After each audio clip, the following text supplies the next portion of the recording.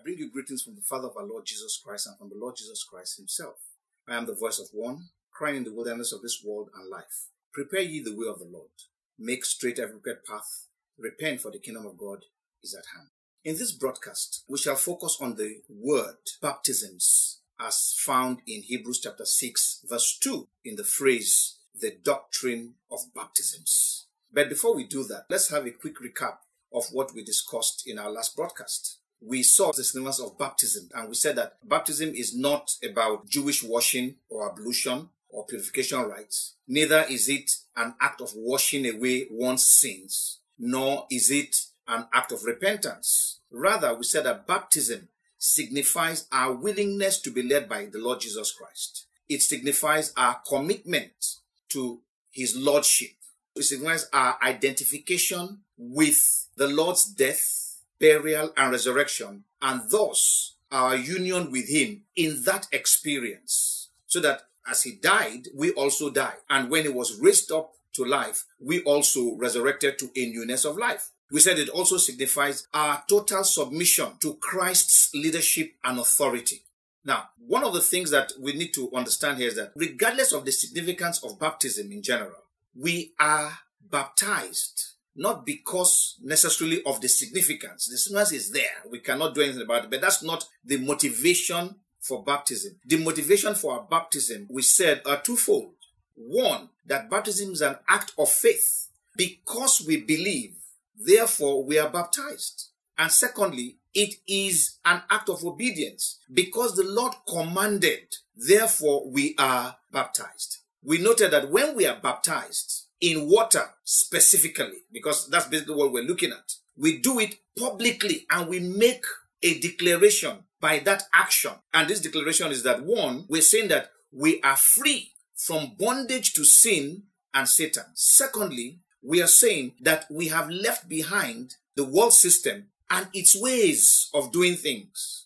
Thirdly, we are declaring that we are now under new management, that is, we are under the lordship of the Lord Jesus Christ. And finally, we are saying that we are now a part of the kingdom of God, indeed, members of the family of God, the household of God. So that's what we are saying when we get involved in baptism. What we have seen so far is basically with reference to water baptism, which we also know as Christian baptism. But in Hebrews chapter 6, verse 2, it says, of the doctrine of baptisms. The doctrine of baptisms is in the plural. It's not singular. So there is more to baptisms than just water baptism or Christian baptism. And by the grace of God, we are going to be looking at these other baptisms that the scriptures discuss. Now, in the Bible, there is a mention of 4 baptisms that the New Testament saint must experience. John's baptism is not included in this, for we have discussed John's baptism earlier, that it is not a New Testament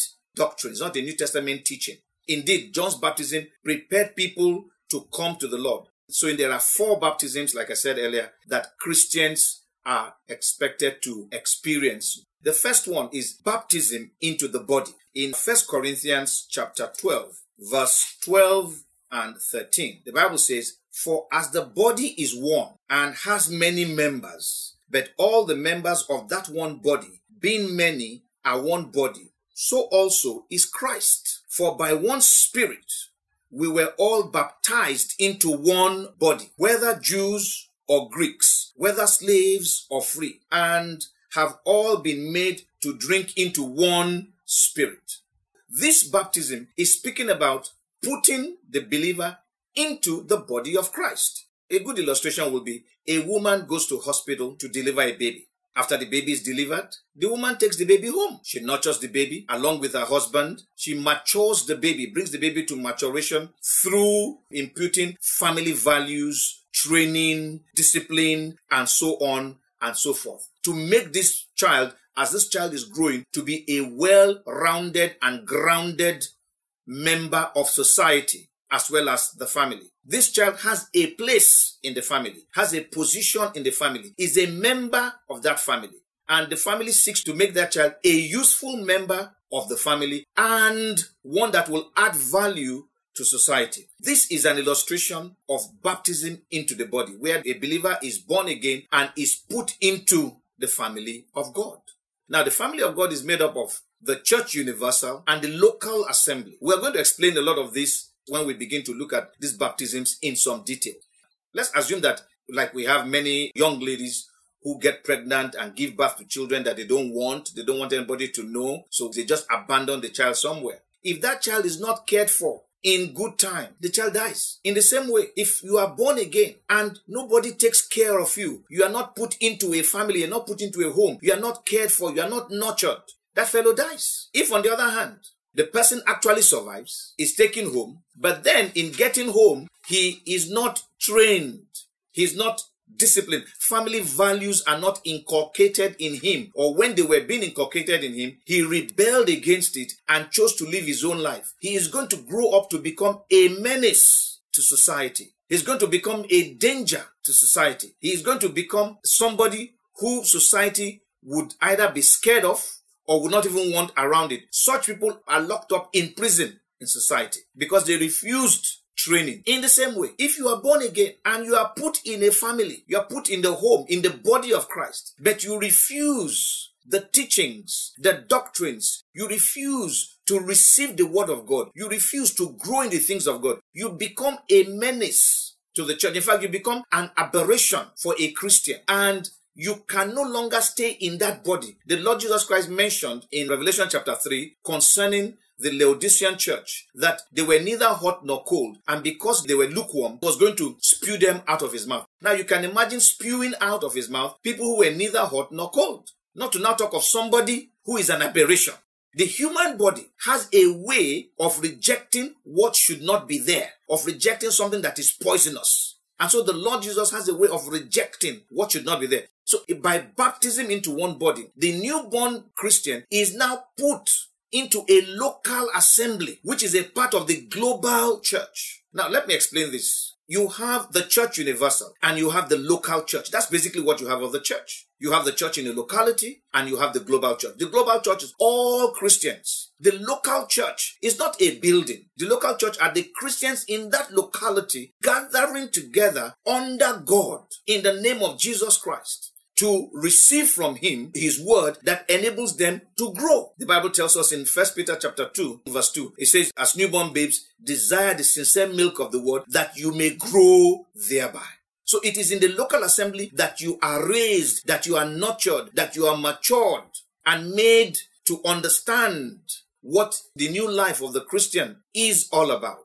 Now that is baptism into one body. So it is important. It is crucial that the Christian is baptized into one body. Now, these are things that happen without us even knowing that it has happened. For example, you are led to a local assembly to be a part of the local assembly, and you stay there, you are fed, you are nurtured in that place, and you grow. God does not want a situation where people are going all over the place. They don't have one place where they are fed, where they are nurtured, where they themselves are known, and they can be followed up. They can be disciplined. God does not want a situation where we just have a bunch of people who are running around and doing nothing. Another baptism that the Bible mentions is the baptism in the Holy Spirit. Now, John spoke a lot about this when he was talking about the Lord Jesus Christ. He said there's one amongst you who is the one who baptizes in the Holy Spirit. In Acts chapter 1 verse 5, the Lord Jesus Christ said, for John truly baptized with water, but you shall be baptized with the Holy Spirit not many days from now. In Acts chapter 11, verse 16, this was Peter's explanation of what had taken place in Cornelius' home, because he was chided by the Jewish Christians why he went to the home of a Gentile, and what was he doing there, that they even heard that he baptized them.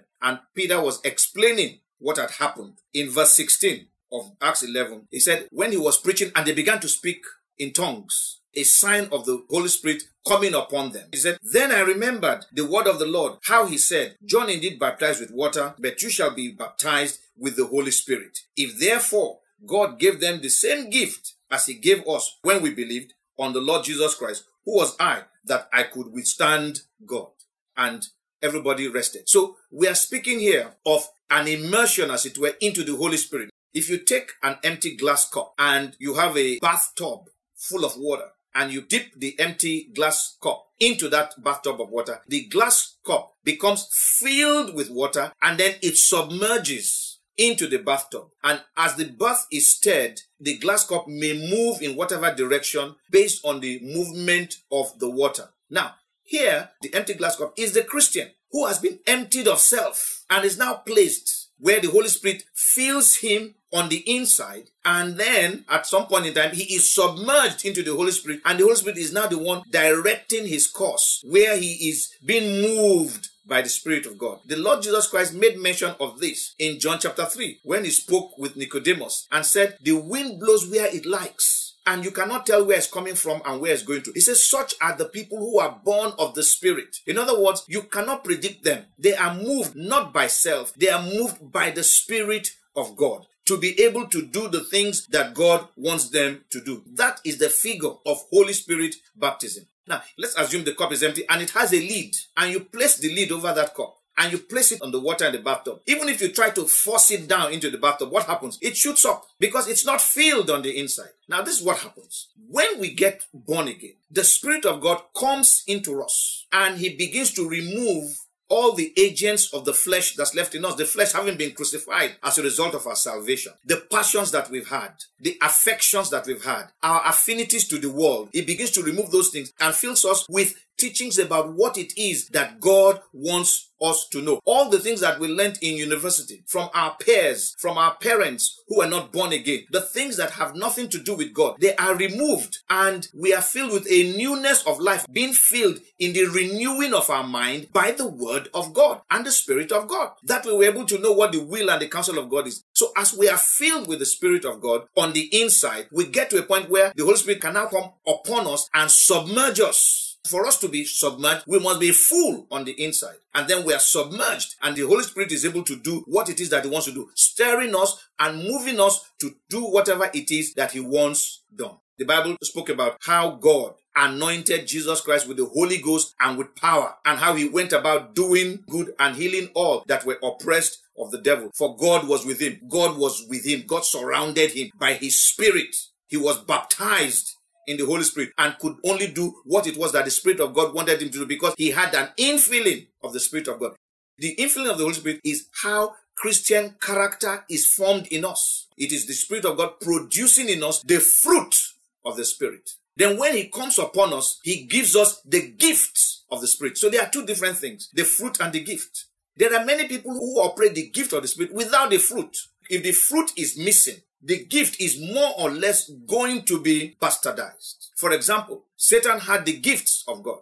The Bible says that when he was made with musical instruments inbuilt into him. But when he was cast out, they were not removed. The Bible says the gifts and calling of God are without repentance. But what did he do with the gifts? He turned them into wiles and abused and misused them. You find some people who are abusing and misusing the gift. Why? Because the fruit is not formed in them. So there must be a combination of fruit and gift. The gift without the fruit will be abused ultimately. And we have a lot of that taking place. So when we talk of Holy Spirit baptism, we are speaking of a baptism in which the infilled believer experiences an outpouring or a submersion or immersion into the Holy Spirit and is now being controlled, being stirred by the Spirit of God. Now, the Bible tells us that if a man can control his tongue, then the rest of his body will be controlled. That man is a man who is under control. So when the Holy Spirit takes control of a person, the manifestation that control has taken place is tongues, because he takes over the tongue and allows you to say only what it is that he wants. The Bible says, as the Spirit gave utterance in Acts chapter 2.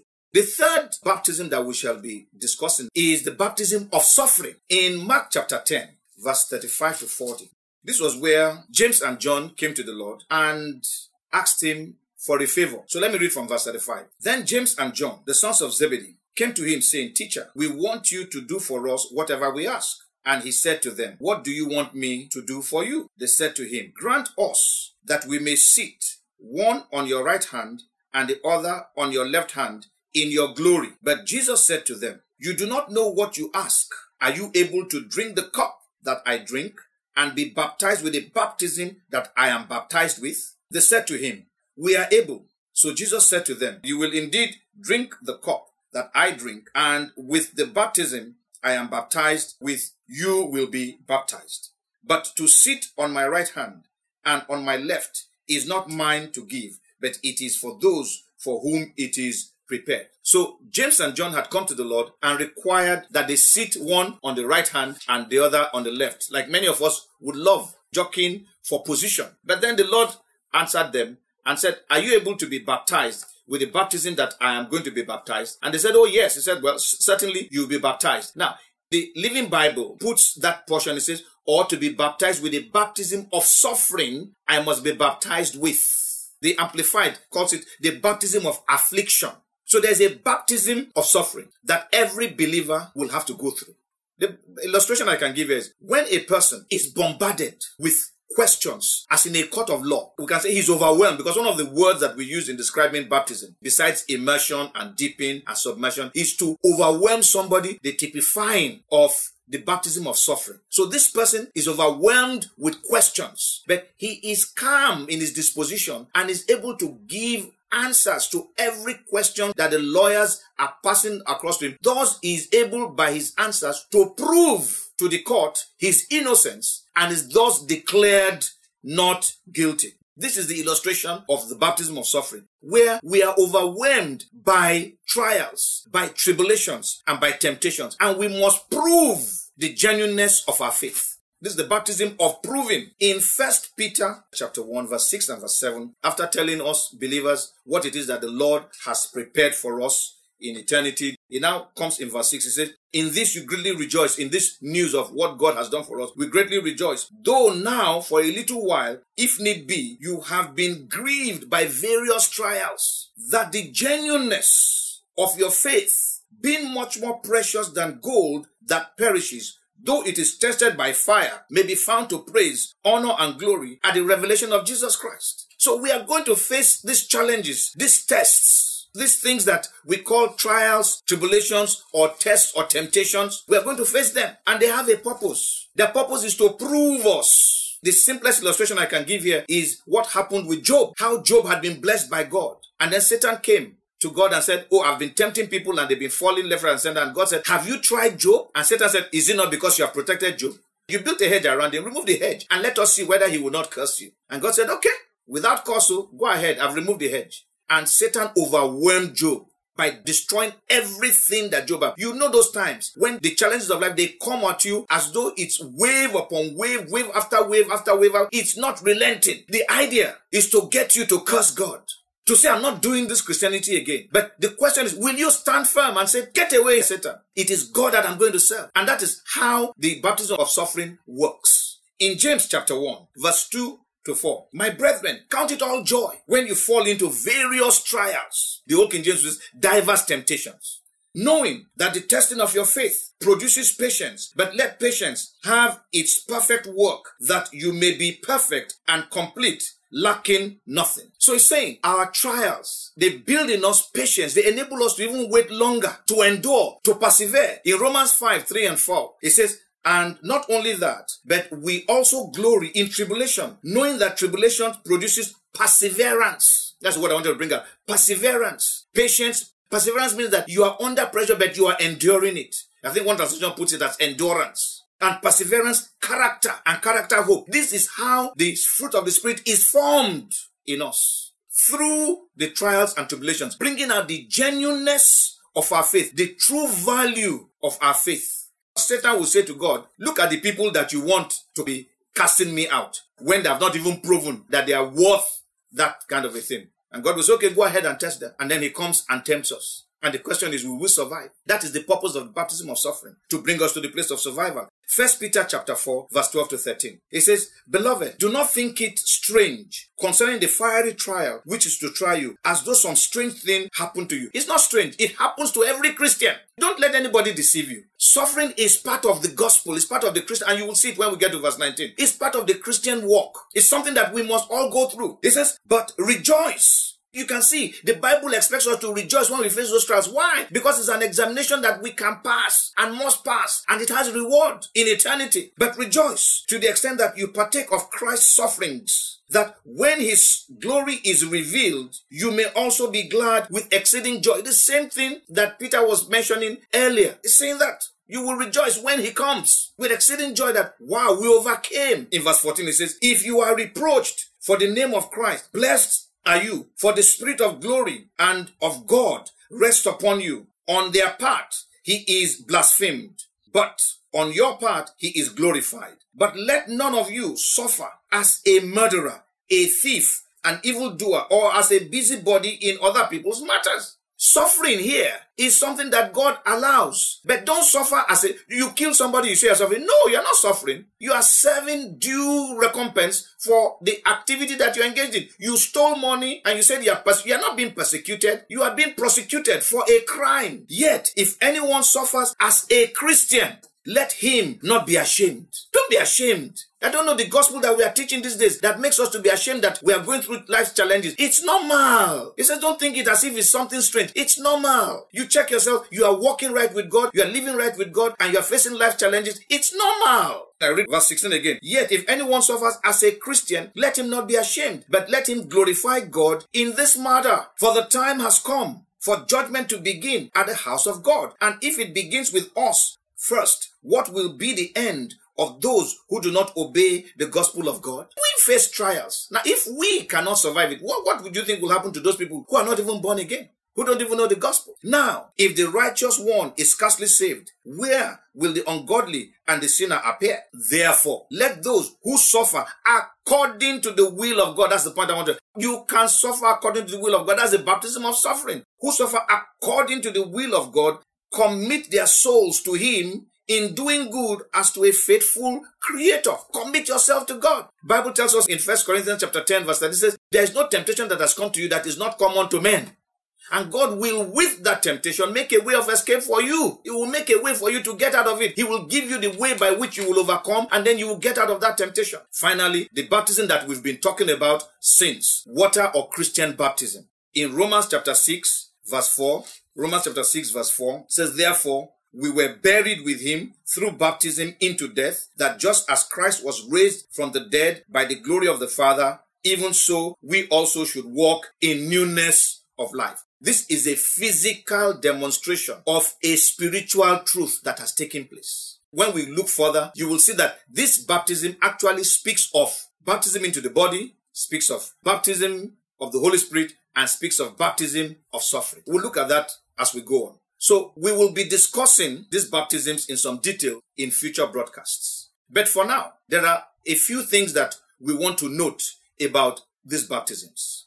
In baptisms generally, there is the baptized, there's the baptizer, and there's the medium of baptism. The baptized, the baptizer, and the medium of baptism. The baptized is always a person who is born again and who is being sanctified by the Holy Spirit. In other words, he's been saved. The qualification for baptism took place at salvation when you got born again and the Spirit of God was introduced into your life and he began to do the work of sanctification within you. That qualified you for baptism. The baptizer and the medium of baptism are as follows. In the baptism into the body of Christ is the medium. The baptizer into the body is the Holy Spirit, like we read in 1 Corinthians chapter 12, verse 12 and 13, that the Spirit of God puts us into the body. The body is the medium, and we are put into that body. As we explain further, you get to understand this more and more. But what is important is that we are baptized, we are immersed, we are placed, we are positioned into the body, which is the medium for baptism into the body. The second one, baptism into the Holy Spirit. The Holy Spirit is the medium of baptism, and the baptizer is the Lord Jesus Christ, as the Bible says, that he is the one who will baptize with the Holy Ghost. The baptism of suffering, the medium of baptism is the suffering, the affliction, the trials, the tribulation, the temptation that we shall face. The baptizer is the Father. And finally, water baptism, which is the one that we know, and that's the one that is physical, that we see. The water is the medium. The preacher or the minister of the gospel is the baptizer. So when a person has preached the gospel, it is expected that within the shortest time possible, he will baptize those who have come to the Lord Jesus Christ, knowing that they have submitted themselves to Christ. Then he baptizes them. Another thing we want to note about this baptism is that the baptism into the body is a baptism of placement, or what I call a positional baptism.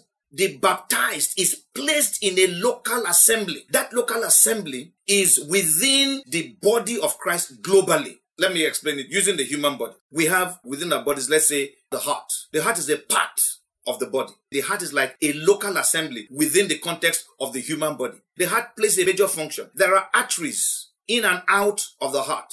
pumping blood in and out. You could be part of the structure of the heart, either one of the arteries or whatever part of that part of the body we're talking about, maybe the heart. And because you are doing your work, the body is sound. But if for any reason you are doing something wrong, the body becomes weak. So we hear in 1 Corinthians 12, it says, when one part of the body suffers, all suffer. A simple illustration. If you have a little cut in your tiny finger, the whole of your body will suffer. That's when you will realize that that finger is to be protected. You won't want anybody to go near it, because if anybody hits it, the pain will reverberate throughout your entire body. This is the significance of recognizing that you are baptized into the body. You are not to be like a free radical going from one church to the other. You stick where you are placed. It is important that you are where you are. God places you there for his own glory and for his own purpose. The baptism in the Holy Spirit is a baptism of power. It brings enablement to you to serve God acceptably. In Acts chapter 1 verse 8, the Lord Jesus Christ told the disciples, he said, you shall receive power after that the Holy Ghost is come upon you, and you shall be witnesses unto me in Jerusalem, in all of Judea, and all of Samaria, and to the ends of the earth. He says, tarry until you are endued with that power, because without that power you cannot do it. How do you witness something that you didn't see? But when the Holy Spirit comes upon you, it's going to be as though you were there when the Lord Jesus Christ was crucified. You will bear witness with conviction because the Spirit of God has overwhelmed you. You are like that glass in that water, and you are able to speak the word of God and bring conviction to the hearts of men by the Spirit of God. You cannot do that work without the Holy Spirit coming upon you. The baptism of suffering is a baptism of proving, of purging, or of purifying. It's a baptism in which, through the sufferings that we go through, we are removing the things that should not be there, and only the things that should be there remain. God said, I am going to shake the earth once more, and everything that should not be there will be shaken off. Only the things that should remain will stay. That is what the baptism of suffering seeks to do. It removes everything that should not be there, and only the ones that should be there will remain. It proves us that we are indeed qualified to be empowered to cast out demons. And finally, the water baptism is a public declaration or a public confession of who we now are in Christ. It speaks of our being in the body. It speaks of our service to God. It speaks of our submission to the Father. It speaks of our being done with Satan and sin, the world system and its ways, and that we are now a part of the body of Christ, a part of the family of God, that we are now under new management, the authority of Christ. If you are a Christian, you will experience all these baptisms, unless, of course, you depart this world just after salvation. That's why the Lord Jesus kept insisting in Mark chapter 16. He said, those who believe and are baptized will be saved. Why? Because baptism is an act of faith, and it is an act of obedience. A disobedient person cannot get into the kingdom of God. A man who does not have faith cannot get into the kingdom of God. And so it is important, it is crucial that we recognize these 4 baptisms as Christians. We must know them, and by the grace of God, we will experience every one of them. The water baptism is the one that you go voluntarily and say, I want to be baptized. It speaks of the fact that you have been baptized into the body. It speaks either of something that has happened or something that will happen. That's why it's an act of faith. It speaks of you're being baptized in the Holy Spirit. There are people who never spoke in tongues, who were never baptized in the Holy Spirit, but at their water baptism, they began to speak in tongues. It just happened, and they began to speak in tongues. Sometimes it is after they have been baptized in water that they will speak in tongues. So it's an act of faith as well as an act of obedience. And then the baptism also speaks of the fact that we are under the authority of the Father. So the Father can bring the challenges of life our way to mature us, to develop us. Part of training is discipline. Part of discipline is to go through the grind. As we go through those things, we are empowered to live as the Lord wants us to live. Beloved, there's nothing strange in what we have just said. If you are a Christian, you either have experienced or you will experience every single one of these baptisms. If you were born again years ago, by now, you should know that you have been put in a body, a local body, where you have been raised and trained. Sometimes after you have been raised and trained, like an adult who grows up in the home, he now goes somewhere else to work. So you can be moved from where you were to another place to do the work of God. Denominationalism is not a part of the gospel. Men created denominations. What God put in place was the local assembly and the global church. That's it. and he is going to speak to us. If you read the book of Acts, you will discover that the Holy Spirit was the one directing people to where they should go. Philip, for example, after Stephen had died, went to Samaria to preach. A church was blossoming there. The apostles had come and laid hands on people. They were speaking in tongues. Things were happening in that church. Then all of a sudden, the Holy Spirit calls him and says to him, I want you to go to the desert road. I have something for you there. He left that massive church and went to a desert to meet with a eunuch who was coming from Jerusalem and on his way back to Ethiopia. And the Holy Spirit told him, run and catch up with that carriage and join yourself to him. So he ran after him and heard the man reading the book of Isaiah. So he asked the man, he said, do you know what you are reading? He said, how do I know when there's nobody to teach me? This Isaiah, is he speaking of himself or is he speaking of someone? That was an opener. And Philip now told him, that someone Isaiah is speaking about is Jesus Christ. And he began to preach to him about Lord Jesus Christ. And as they were going on, they got to a body of water. And he said, is there anything that forbids me from being baptized now in water? He said, well, yes. Do you believe that Jesus is the Son of God? I do believe. He said, okay, fine. He put him in the water. As they were coming out of the water, the Holy Spirit whisked Philip away. And he was found in Azotus. So the Holy Spirit is the one directing these things. He is the one in charge. But you will experience it at some point in time. So don't be frustrated. Don't get worried or anything. As we go through the teachings, you will see that you have experienced these baptisms. If you're able to speak in tongues, by now you have gone through the baptism of the Holy Spirit. There are some people who are not speaking in tongues, but by the grace of God, as you prepare your heart, you will receive this gift. It's a gift that comes from God. And it's for all his children. By faith, they will come. And if you're talking of the baptism of suffering, you will go through life's challenges. It's for every Christian. Don't let people fool you. If you are a Christian, you will face life challenges. The fact that you are not suffering disqualifies you as a Christian. Because the Lord Jesus Christ said, if you are not able to carry your cross and follow me, what are we following? We are following his lifestyle of suffering, of facing up to challenges. He says, if you are not ready to die, to sign that I'm ready to die. If you're not ready for that, you cannot be his disciple. So we must be ready for these things. Let's throw away this feel-good gospel that we're all hearing. The gospel, the full gospel, has suffering as part of it, which was why when the Lord Jesus Christ was speaking in Matthew chapter 5, the teaching on the mount, one of the things he said was, blessed are you when men persecute you for my sake, for righteousness' sake. Rejoice, be glad, for so they persecuted the prophets before you. So let's stop crying, let's stop murmuring, let's stop grumbling. Let's rejoice when we face these challenges because it's part of the Christian experience. And by the grace of God, when we go through water baptism, either aforehand or as a result of that water baptism, we are speaking of these experiences. Baptism into the body, baptism by the Holy Spirit, baptism of suffering. That's what water baptism culminates into. Until we meet again by the grace of God, continue to pray. Continue to trust God. Go through the few scriptures that we've looked at. Strengthen yourself in the understanding of the Word of God. And then by that time, when we meet again, we'll discuss deeper on the doctrine of baptisms. God bless you.